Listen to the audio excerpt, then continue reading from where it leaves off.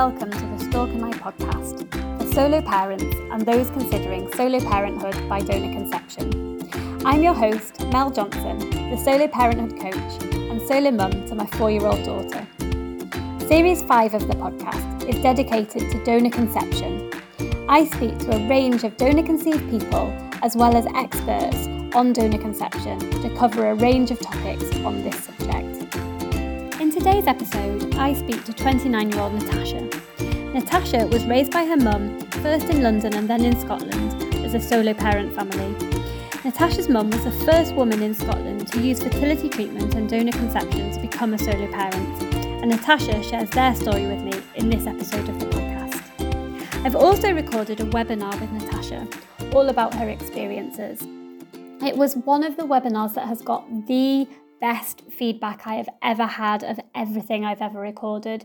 The people who joined that webinar said that they learned so much and they felt so heartwarmed by Natasha's story and the information she shared. So I really do encourage you to go and check it out. I will share the link in the show notes. But without further ado, let's get on to today's episode of the podcast.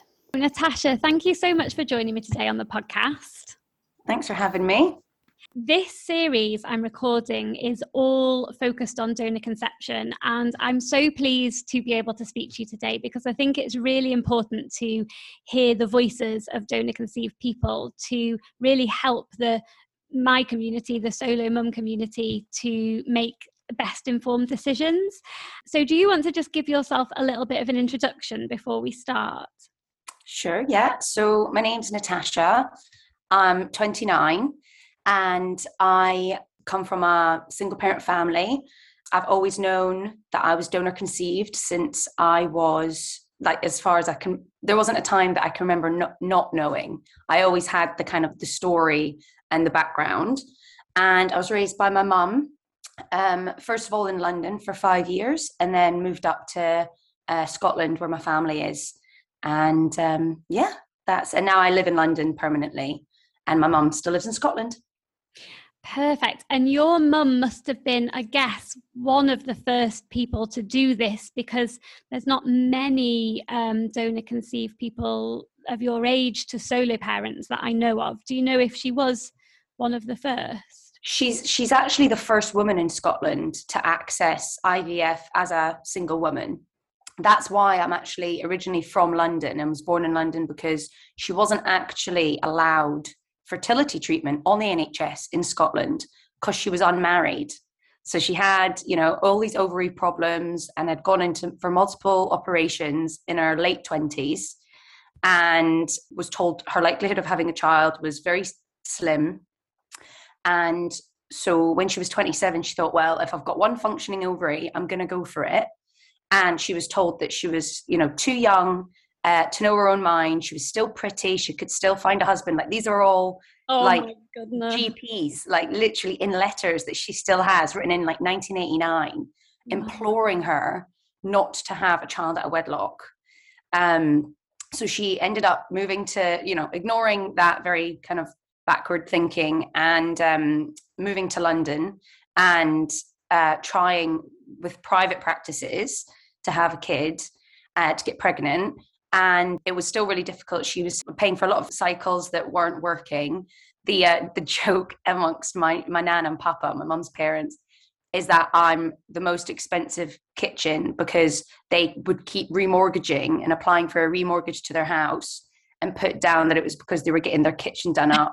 But it was actually to pay for my mum to have more cycles in London. And she got into a lot of personal debt as well. But luckily, after 4 years of trying in London, I was finally, the little pink line on our pregnancy test.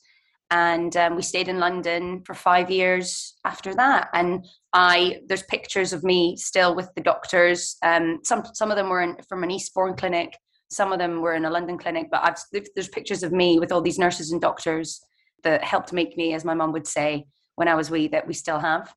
So my mum's, and then when we moved back to Scotland when I was 5 in 97, it was headline news, like my little bob and my big cheesy grin all over these these papers, being like first single mum first Scotland single mom IVF treatment. And so when we moved back to Scotland, that's when we've realized that my mum was the first woman to access IVF as a single parent in Scotland. Wow. So I think now, considering solo motherhood, you still feel like you're leading the way a little bit on it, but that was, your mum must have really been at the forefront of it, and no one, I guess, to talk to about the decision because no one else had done it. So, wow. Yeah, no, that's right. My mum, luckily, she's always known her own mind. And once she kind of set her mind on it, that was it. No doctor could tell her that, was a bad idea. She knew that she wanted to be a parent, and it was kind of hell or mind anyone else who would try to stop her. Amazing. And so presumably then her parents were supportive because you were saying they were helping her fund it. Yeah, I think my nana was a nurse for 50 years. So she was very supportive and knew that, my mum's wanting to be a mother. She could completely relate to that. I think my papa was a wee bit confused at the beginning, just because my mum was this, big feminist who wore dungarees and had all these big career plans. And in his mind, he didn't really think back in, the 80s. He thought, oh, what do you mean you want to be a mum? I thought you were a feminist. Like, it didn't compute to him that you could be both. And but he soon got on board, and I was his first grandchild. And they've always been supportive, and they came down to visit me all the time when I was in London, and they were the go-to babysitters as soon as we moved back up the road. So yeah, always been very supportive. Amazing. And can you remember when you were younger how you felt about it? Like, what are your first memories of almost any conversations you might have had with your mum? Yeah, I remember she used to read me a book that she made. So she was a social worker in London at the time. And it was, I think, kind of good practice as a social worker to make these kind of storybooks for the children that they helped in foster care. And the idea behind it is that a child should always have a story and be okay about telling their story. I think, there's often a lot of shame within secrecy. So the idea is being honest, being open, because there's nothing to be ashamed about. And this is your story. And it also gives them the tools to understand their own context as they grow up. So I think with that in mind, my mum, which I still have today, made this little laminated, handmade, very, very arts and crafts book. And it was called Natasha's Story. And there was a picture of me from when I was 2. And that used to be a bedtime read, one of my many, along with Henry the Caterpillar, it used to be a bedtime read. And so my first memory I have is me with that book. I think I'm about 3.5. It's a real bit of a fuzzy memory, but we're in our London house. And when you were at nursery, the teacher used to read the book with like looking over it in front so everyone could see all the pictures. I remember getting my mum to sit on the floor cross-legged, and I was on the sofa, and I had the book, and I was reading her my book like the nursery school teachers would read the books to me. And that's my first memory. So I think I've always known that I was donor conceived, or always known about our single parent situation, because it was just, a fundamental part of how I understood our family unit when I was younger. Amazing. Funnily enough, my daughter does that same thing. So she does carpet time, which is what they do at nursery, and she puts all her toys round, and then she reads all the toys, the books, in the way that the school teacher do it. That's something kids copy their school teacher. But I love that image. That's so nice. I've also made my daughter a book that she reads as well, called My Family. Mm-hmm. And I fully agree with you. It's what I say to everybody.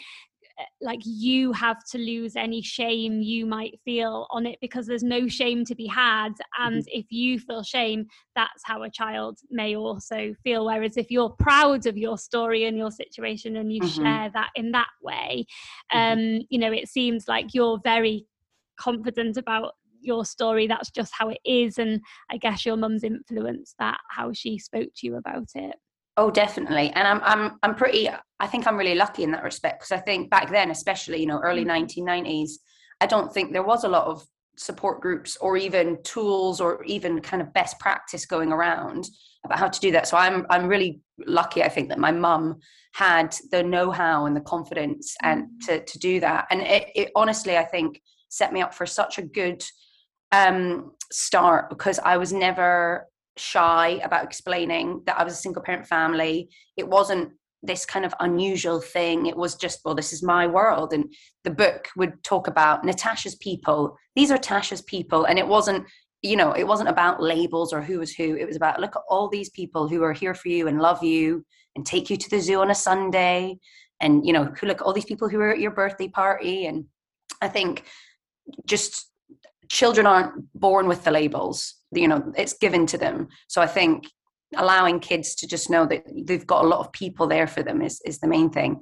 And funnily enough, as I grew up, because it came just such a normal practice, like it was just my chat that I had, my little chatty 5-year-old self, that my mum had to, she took me aside once and she said to me, because, someone would be like, oh, where's your dad? And I'd launch into this very graphic story about my mum's exploding ovaries, and then we moved to London, and then there was this, I loved it. It was my story that I told. And my mum took me aside and she said once, she had to basically explain the concept of privacy. She goes, privacy and secrecy are different things, and you don't have to tell people if you don't want to. You can keep things private, but it's completely up to you what you want to do. And I was like, oh, okay, sure. Well, why wouldn't I? It was just this complete no-brainer. So yeah, I learned about the idea that I could choose to kind of say what I wanted. I didn't have to give the full spiel every time, but yeah. I never felt like I had to. It always just was a story that I like to tell. Brilliant. The other thing I wanted to say was that the biggest fear, I think, of a lot of the women I speak to who are considering solo parenthood is, will it be harmful to my child? Is it fair to my child? Am I being selfish to bring my child into the world and they won't have their father in their lives? Have you ever felt like that's been a disadvantage, or have you ever felt like you wished there had been that person there? Honestly, not. I've always been curious about who my donor is, but I've never had, when I was little, I definitely wanted to do the more dad-like activities. So because my mum kept trying to get pregnant after me for a good, I think another 8 years, and again, so many cycles, and none of them were successful. Because of all these operations she was having, she couldn't pick me up and twirl me around like I saw the dads do at school pickup. And so it was the kind of more boisterous activities that I remember saying to my mum, I want to do that. Whereas my nan and papa, they were a wee bit older. They wouldn't do those kind of boisterous activities either. So that's when I was wee, that's what I remember wanting, was just someone to chuck me around and do that kind of boisterous stuff. As I got older, I definitely felt the absence came from the lack of information about who my donor was. It wasn't, I wasn't craving a kind of nuclear family unit, because then it wouldn't be my family, if that makes sense. My family were the people that I knew and loved and trusted. So the idea of that changing, then it would and adding another human into that dynamic just wouldn't be my family anymore. But as I got older, the curiosity definitely got stronger. The thing I think that I found the hardest as a teenager about the lack of a father figure was it was often conflated. So I felt that the single parent families and donor conception in general were, at the time in the press, it was all about the ethics of it. Is it ethical? Is it right? Thankfully, we've come a long way from there, and we realize that a family is made up of just those who love each other. You don't need to have a family. You don't need to have all these, jigsaw pieces that are cookie cutter versions. A family unit can be made up of anything as long as there's love there. But that wasn't the kind of the talking points on, the Sunday programs at that time. And what always got conflated in my head was the idea that the frustration from my part was that I can be proud of coming from a single parent family, and that's, absolutely something that I've always felt, but still be curious about my donor. It didn't have to be this one or the other. You weren't reduced to this this kind of false dichotomy of, you know, you can only be supporting single parent families if you're 100% and don't care who your donor is, or, you know, if I did say, actually, I am curious about my donor, that it doesn't mean that I'm then saying that single parent families, or any family that's not, you know, your nuclear family is damaging in any way. So luckily my mum understood that. My mum completely was like so supportive of my curiosity. She was very just always, you know, understanding and listening, and was always willing to kind of write to the HFEA or like write another letter. When I was younger, she used to say, like, write a letter, write a letter. This is when I was like 8 or 9. And I actually have one. I found one of me, my very bad handwriting and bad spelling, 8-year-old Natasha, writing to the HFEA to ask them to tell me more information about my donor. That I still have this. It's quite sweet. But she never sent them off. But then it would be kind of out my system. I felt like I'd done something. And then I'd go back to watching Nickelodeon. You know, it was this real thing about managing the waves of a child's kind of curiosity, and then feeling like you've done something, and then being able to move on from it a little bit. But the other thing is, I know people who are donor conceived in my situation who are not curious at all. You know, it's, your child might not be curious about their donor, and none of that is a reflection on how good or bad your parenting's been. It's totally individual. Exactly, it's completely individual, completely. So I think I think it's a great thing that women who know that they're going to be great mothers get a chance to be that, and know that their children, their children will care about who raises them, and that's their world.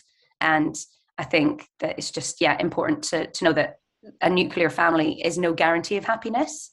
You know, and I think sometimes people assume that if you have all these pieces, then that guarantees some sort of, you know, happily ever after, and it's just not the case.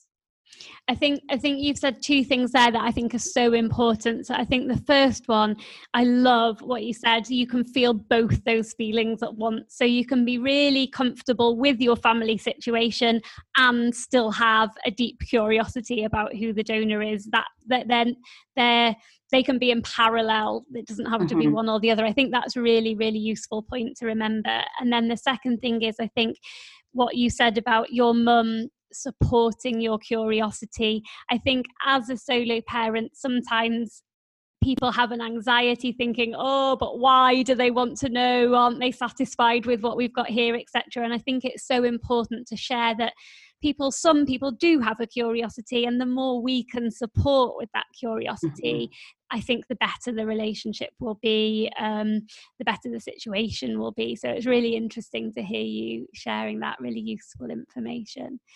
So I guess because of the circumstances, your mum was the first person who's ever done that. You did mention that you know other people. Have you got a network of people that you know that are donor conceived by a solo parent or not? So I'm part of this network called the Donor Conception. There's the Donor Conception Network, but then there's also the Donor Conception Registry, who I found actually later in life. I did grow up quite isolated. I had not met anybody in my situation at all. And that was also the struggle.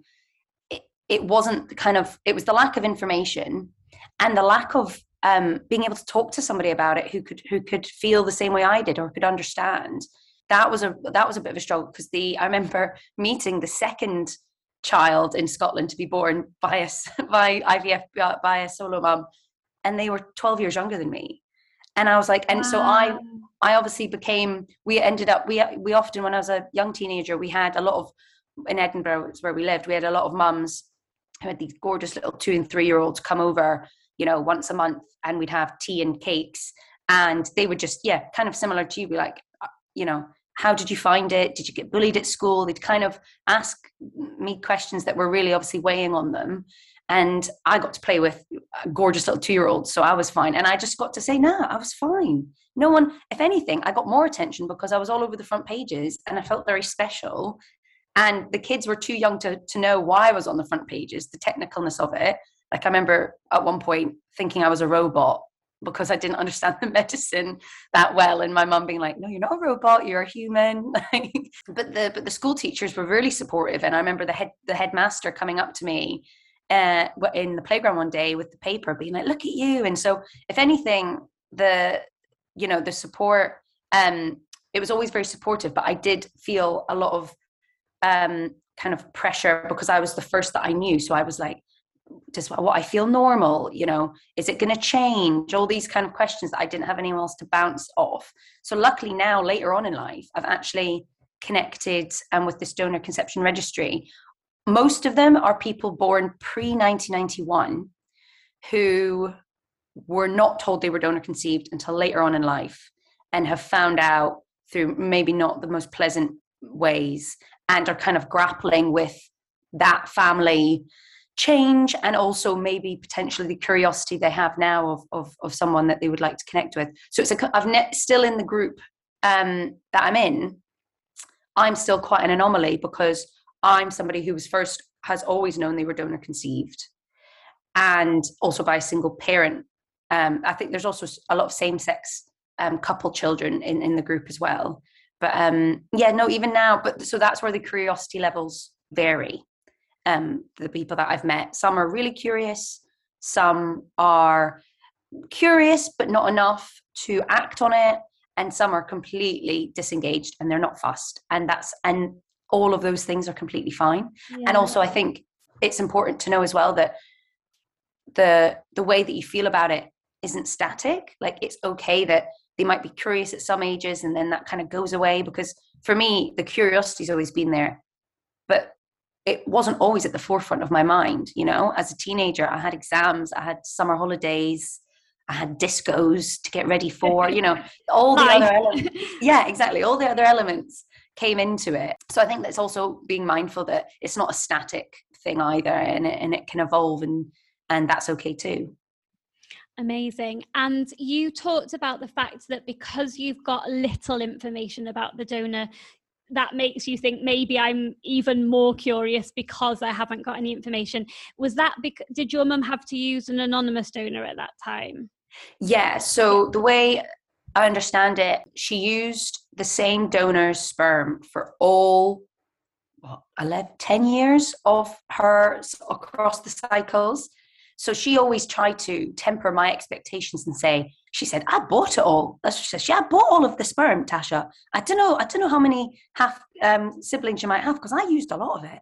So I always, when I was wee, being an only child, I was like, wow, what if I'm one of like loads? Because again, I think back then, the American experience kind of filtered into the British context. And it's just so different. Like, we have completely different laws, regulations.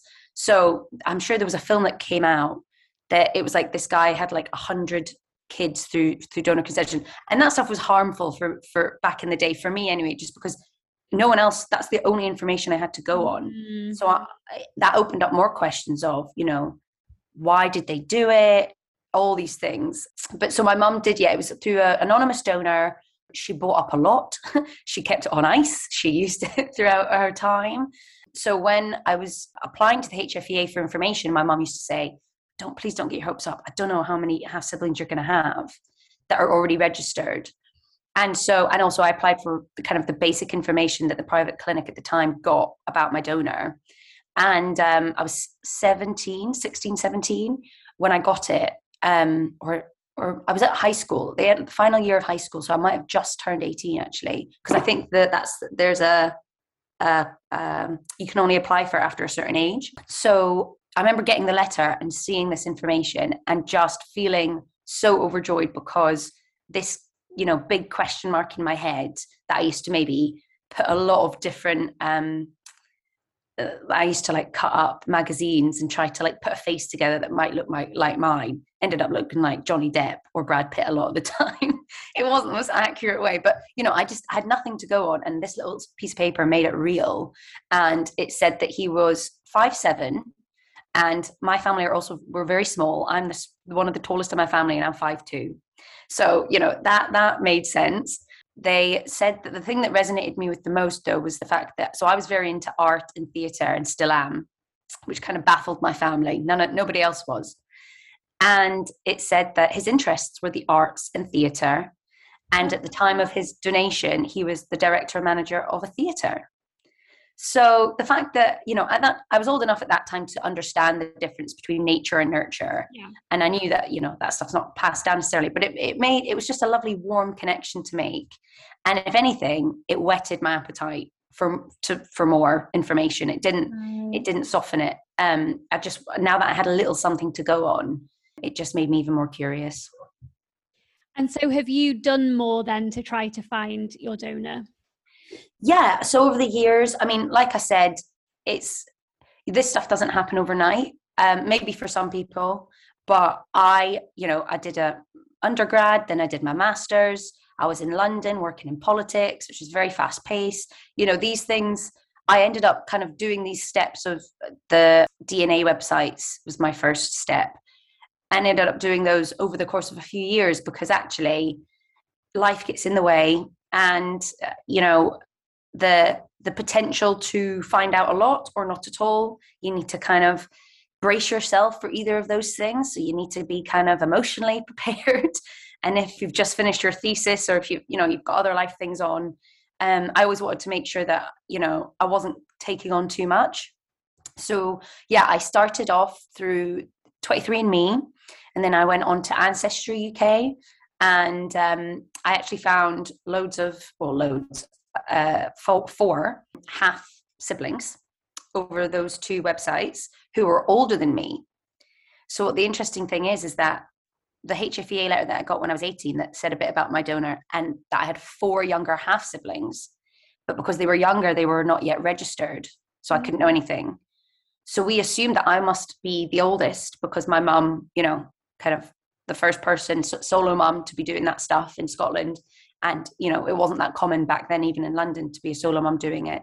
So we assumed that I was going to be probably the oldest. But now, finding out that my donor actually donated to clinics who were helping couples as well, heterosexual couples, was really interesting. So now I'm one of 9. I've gone from being an only child to now one minimum of 9 half siblings, all through donor conception. Right. From what I can understand, none directly through my donor.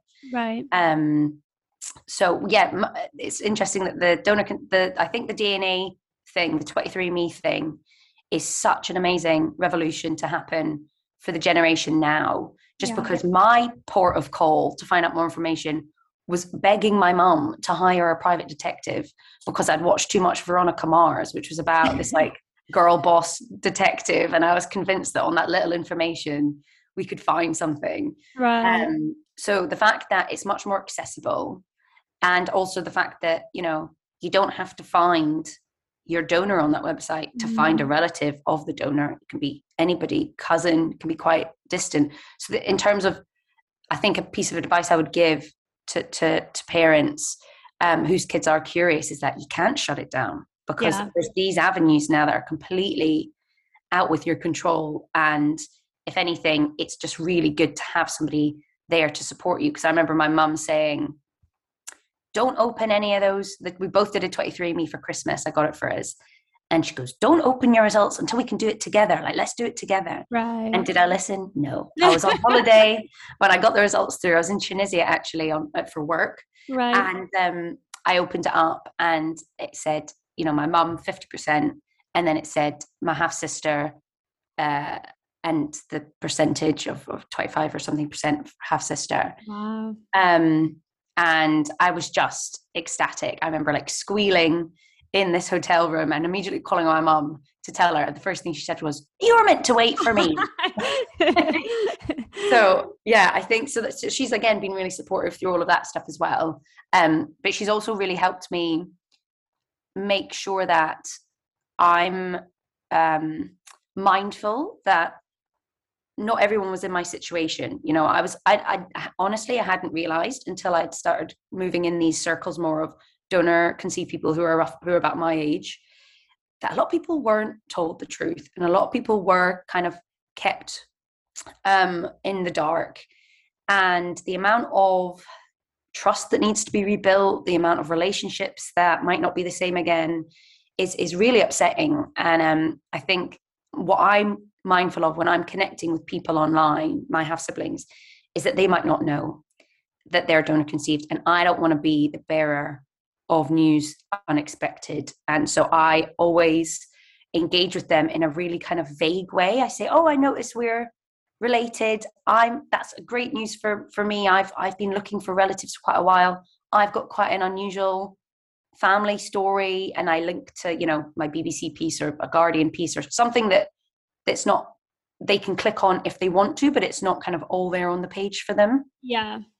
And I think, yeah, that's something that I actually hadn't anticipated growing up, is that there would be a people who didn't have the confidence, the tools, even the knowledge to kind of engage in the way that I was willing to engage.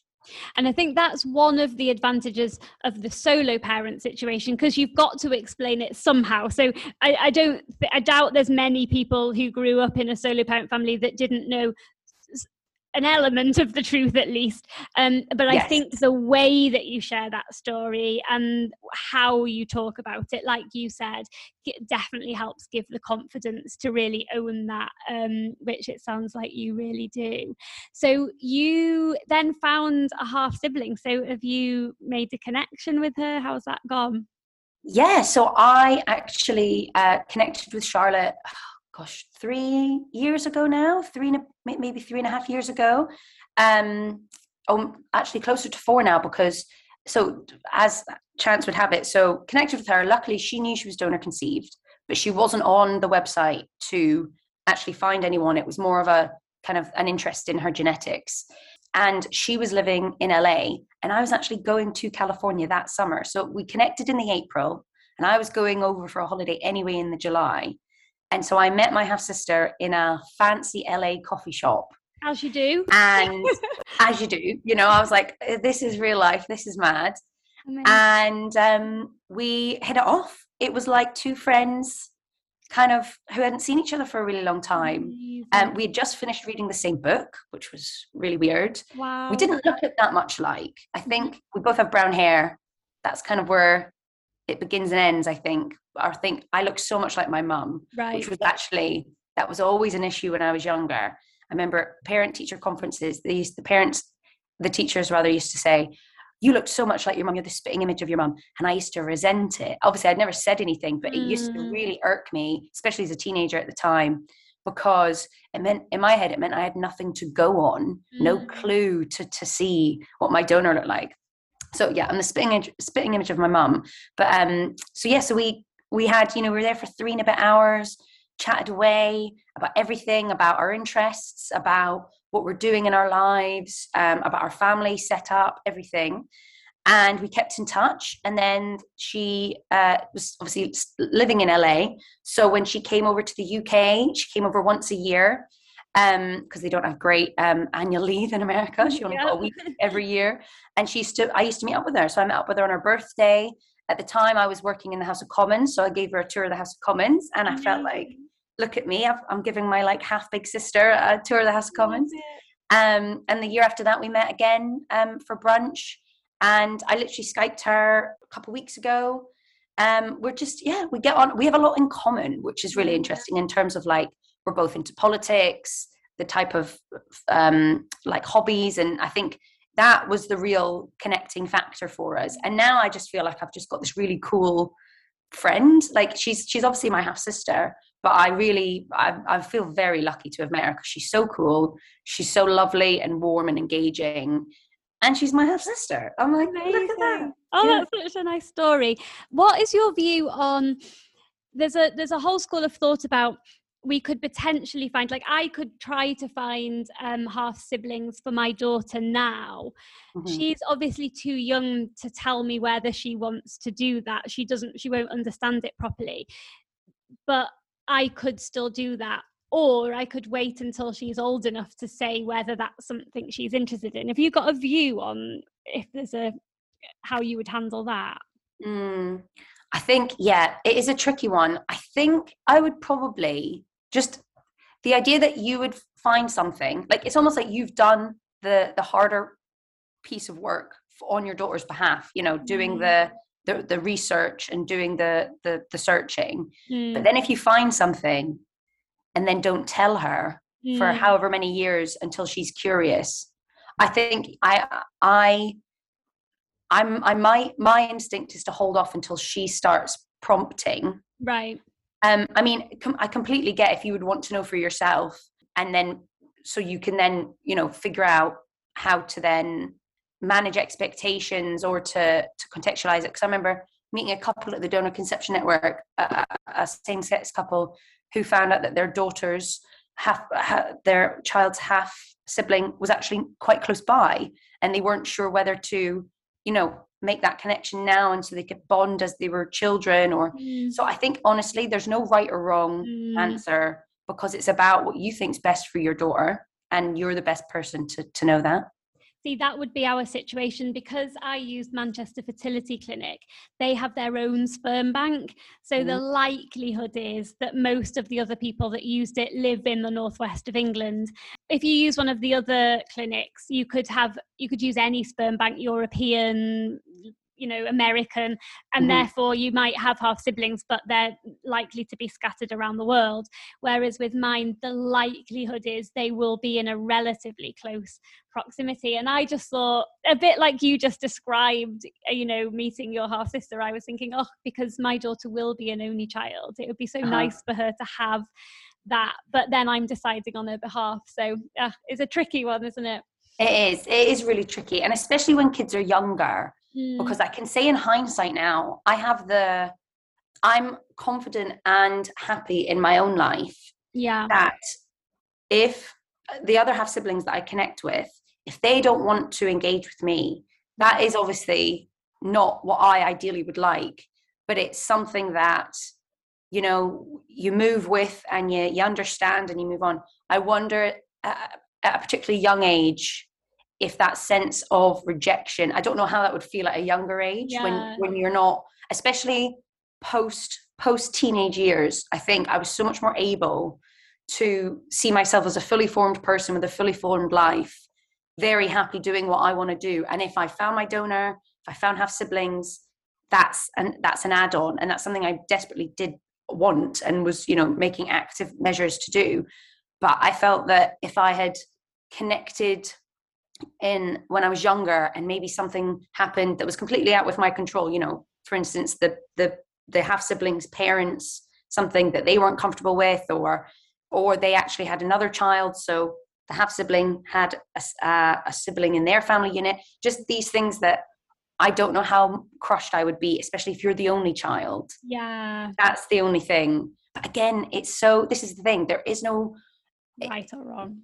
There is no right or wrong. There is no best practice here, because we're all just kind of doing our best. True. And kind of going with our that mindset of like you said, like open and honest is absolutely the best way. But my mum at one point did put her foot down when I was like, okay, more let's do the private detective, let's do this, let's do that. I had my exams, my equivalent of GCSEs at the time coming up, and she kind of put her foot down and was like, nope, we're not doing this right now, you've actually got this to concentrate on, you know. And at the time I was heartbroken. I felt like my mom was like actively going against what would the one thing that would have kind of made me happy. And in hindsight, I'm really glad that she put those boundaries up as a way to protect me and to kind of also, you know, manage. It's just such an overwhelming amount of emotions to process that, you know, doing it in those kind of bite-sized pieces.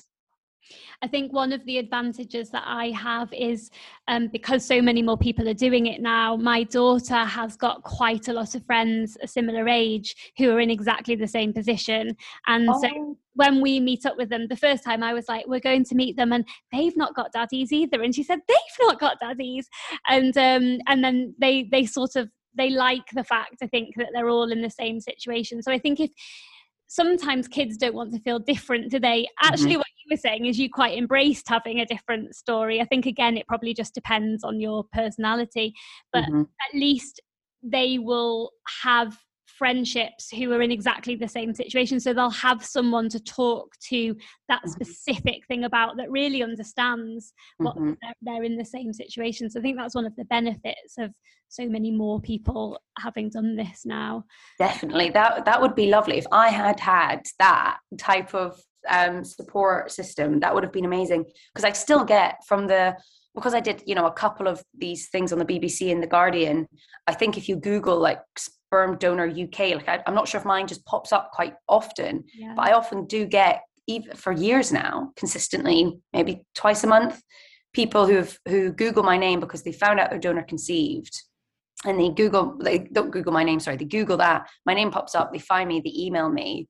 And I always make a point of replying and giving, points of reference and information, because I just thought if I had someone to reach out to, could have given me some guidance, that would have meant the world. So I think that's lovely that your daughter has that. And it's interesting that she says daddy, because that was something that when I was younger, I would say dad, father, daddy. And as a teenager kind of stepped away from that phrase because it was too emotive for me. It wasn't like I had been abandoned by a dad. It wasn't, he in my head, I did that separation of, he didn't raise me. He doesn't know who I am, which was obviously very upsetting to know that fact. It's not that he doesn't want to know who I am. He's a donor. Like I changed the language, which gave me a bit more agency, because at the time, again, it was all, can families be families without fathers? I went on that show segment. The BBC did it on a Sunday. Can families be families without fathers?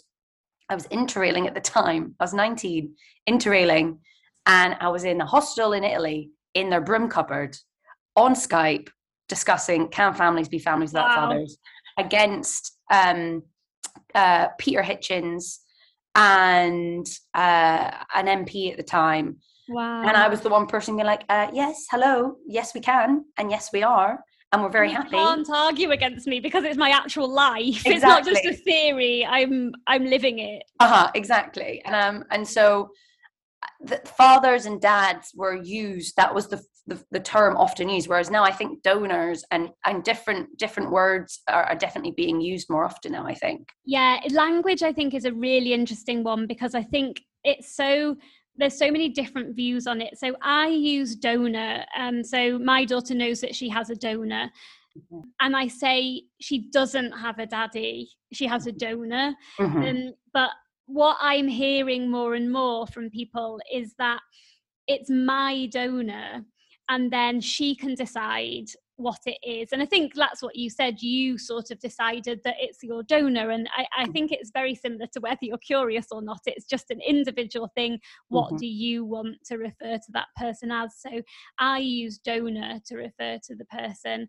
I think she's a bit young to understand really what a donor is, but what she can do is see that other people have daddies and she hasn't got one. But what she does, a little bit like you were describing, she just reels off who she has got. So she's like, I've got a mummy, a granny, a granddad, a Luna the dog, an Uncle Dan, and then she starts listing the whole family. But I think that's lovely because she knows who she has got, rather than like focusing on anyone that, we don't focus on someone missing, we focus on everything that is there. Exactly. Brilliant. So have you got any words of advice for anyone who is considering this as a path to parenthood? Is there any wise words that you can share about it? I mean, I think my mum would definitely be better placed to kind of give the just keep going, like you can do this, believe in yourself stuff, because I mean, it baffles me now. She's younger than I was. She's 2 years younger than I was when she was told she would not be able to have children. Wow. The idea that, that choice in life was taken away from her. She lost that agency. And the idea, she's like, I'm going to still do it. I don't care what the institutions say. The idea that the NHS, like she's still got this letter typed up by an NHS doctor, a fertility doctor that refused her treatment because of her social circumstances, nothing to do with her medical needs, which was an obvious need. And the fact that she said, screw you all, I know I'm going to be a great mum, I'm going to do it. I think basically backing yourself, like really having that confidence in yourself, knowing that you are going to love that child and raise that child, and that child's going to be happy, because you, like, growing up in a loving family is like the most, that is the thing that what makes a family, in my opinion. And it doesn't, I think, I can't imagine what it must be like to go through cycles that don't happen time and time again. Like my mum, you know, really suffered a good bit. I think she had a few miscarriages, you know, that I can't imagine that side of it, in terms of the process of just kind of keep going, keep pushing through, next cycle, saving up for another cycle. And at the time, obviously, she wasn't able to adopt, which is the ironic thing. She was a social worker, but because she wasn't married, she was unable to adopt. So that was not an avenue to use either. But she just kept going. And once she had done it, the way she kind of puts it to me, she was like, once I had you, I had fought so hard to have you that no one could tell me that I wasn't going to raise you well. No one could tell me that you weren't going to be loved, or you were going to grow up for want, because you weren't. Because look at all the kind of barriers I overcame to have you. Like, she just, that kind of just booed her up with so much kind of self-belief and confidence. And she just knew she was going to give everything she could and be the best mom that she could. And we've got, you know, a really great, strong relationship. We're both very, like, I'm very much my mom's daughter, both very independent and strong-willed, and, you know, but I think that's the main thing, is kind of like believing in yourself is, I think, the key thing. Did your mum ever meet anyone? Was there anyone introduced into the family at all? So not really. I knew she'd had partners when I was younger. I mean, shows you maybe I was just a very naive 7-year-old. Like, I'd met people. She was very into politics at the time, so still is. But so often I would never meet a person in isolation. It would always be in, you know, she was a big supporter of the Labour Party, so it would be, you know, canvassing, or it would be a rally, or, you know, so back then I just remember, again, meeting people. She did have partners when I was younger, but she kept them very separate, because she was like, I'm Natasha's parent. I don't expect you to take on this responsibility. That's my child, my responsibility. And she kept those very separate. I did meet her longtime partner when I was a teenager. He lived in London, and so they would often, you know, go to York, or they would meet somewhere, which suited me great, because then I had a free house and I'd have my friends over, you know. It always, but at that point I was old enough to, I never expected any of her partners to be any figure in my life, because she wouldn't have let them for a start. She'd be like, excuse me, this is my child. Yeah. And also because there was that arm's length thing, and they had their own lives and families, that it never kind of gelled that way, and there was never an expectation for it to. I've heard some children sort of tell their mum, you know, go and meet someone, I want you to meet a boyfriend, and bring them in. But again, I suppose very individual whether you feel like that, or that might be a nice idea, but then the reality might not. You might be like, actually, no, I want you back to myself again. I don't like this situation. So sometimes that might be a bit of a fantasy for people, mightn't it? Oh yeah, especially as an only child. I don't know about your wee girl, but like when I was younger, I wanted all my mum's attention. I wasn't sharing that. I remember, again, as a teenager, stroppy little 13-year-old, if he used to call during EastEnders, I'd be fuming. I'd be like, EastEnders is on, what are you doing? Like, so I think that, like, yeah, I think the idea of having that like family unit thing makes sense, but actually, you know, having another adult telling you what to do in your own house, like having that shift of family dynamic, I don't know actually how open people would be to that part of it. So true. Brilliant. Oh, thank you so much. It's been such a great chat. So good to get your insights. I think so many people will find this so valuable. So thank you so much for taking the time. Oh, thank you so much for having me. I'm really glad. It's my first ever podcast, so I'm really chuffed on yours. Amazing. If you've enjoyed this episode of the podcast, it would mean a lot to me if you'd take a few minutes to rate, review and subscribe. If you'd like to learn more of what's on offer at The Stork and I, head over to my website, thestorkandI.com, or follow me on Instagram at thestorkandi with underscores between the words. You can hear more about the coaching I offer, as well as hear from donor-conceived adults, industry experts, and the opportunity to meet and become a part of the solo motherhood community.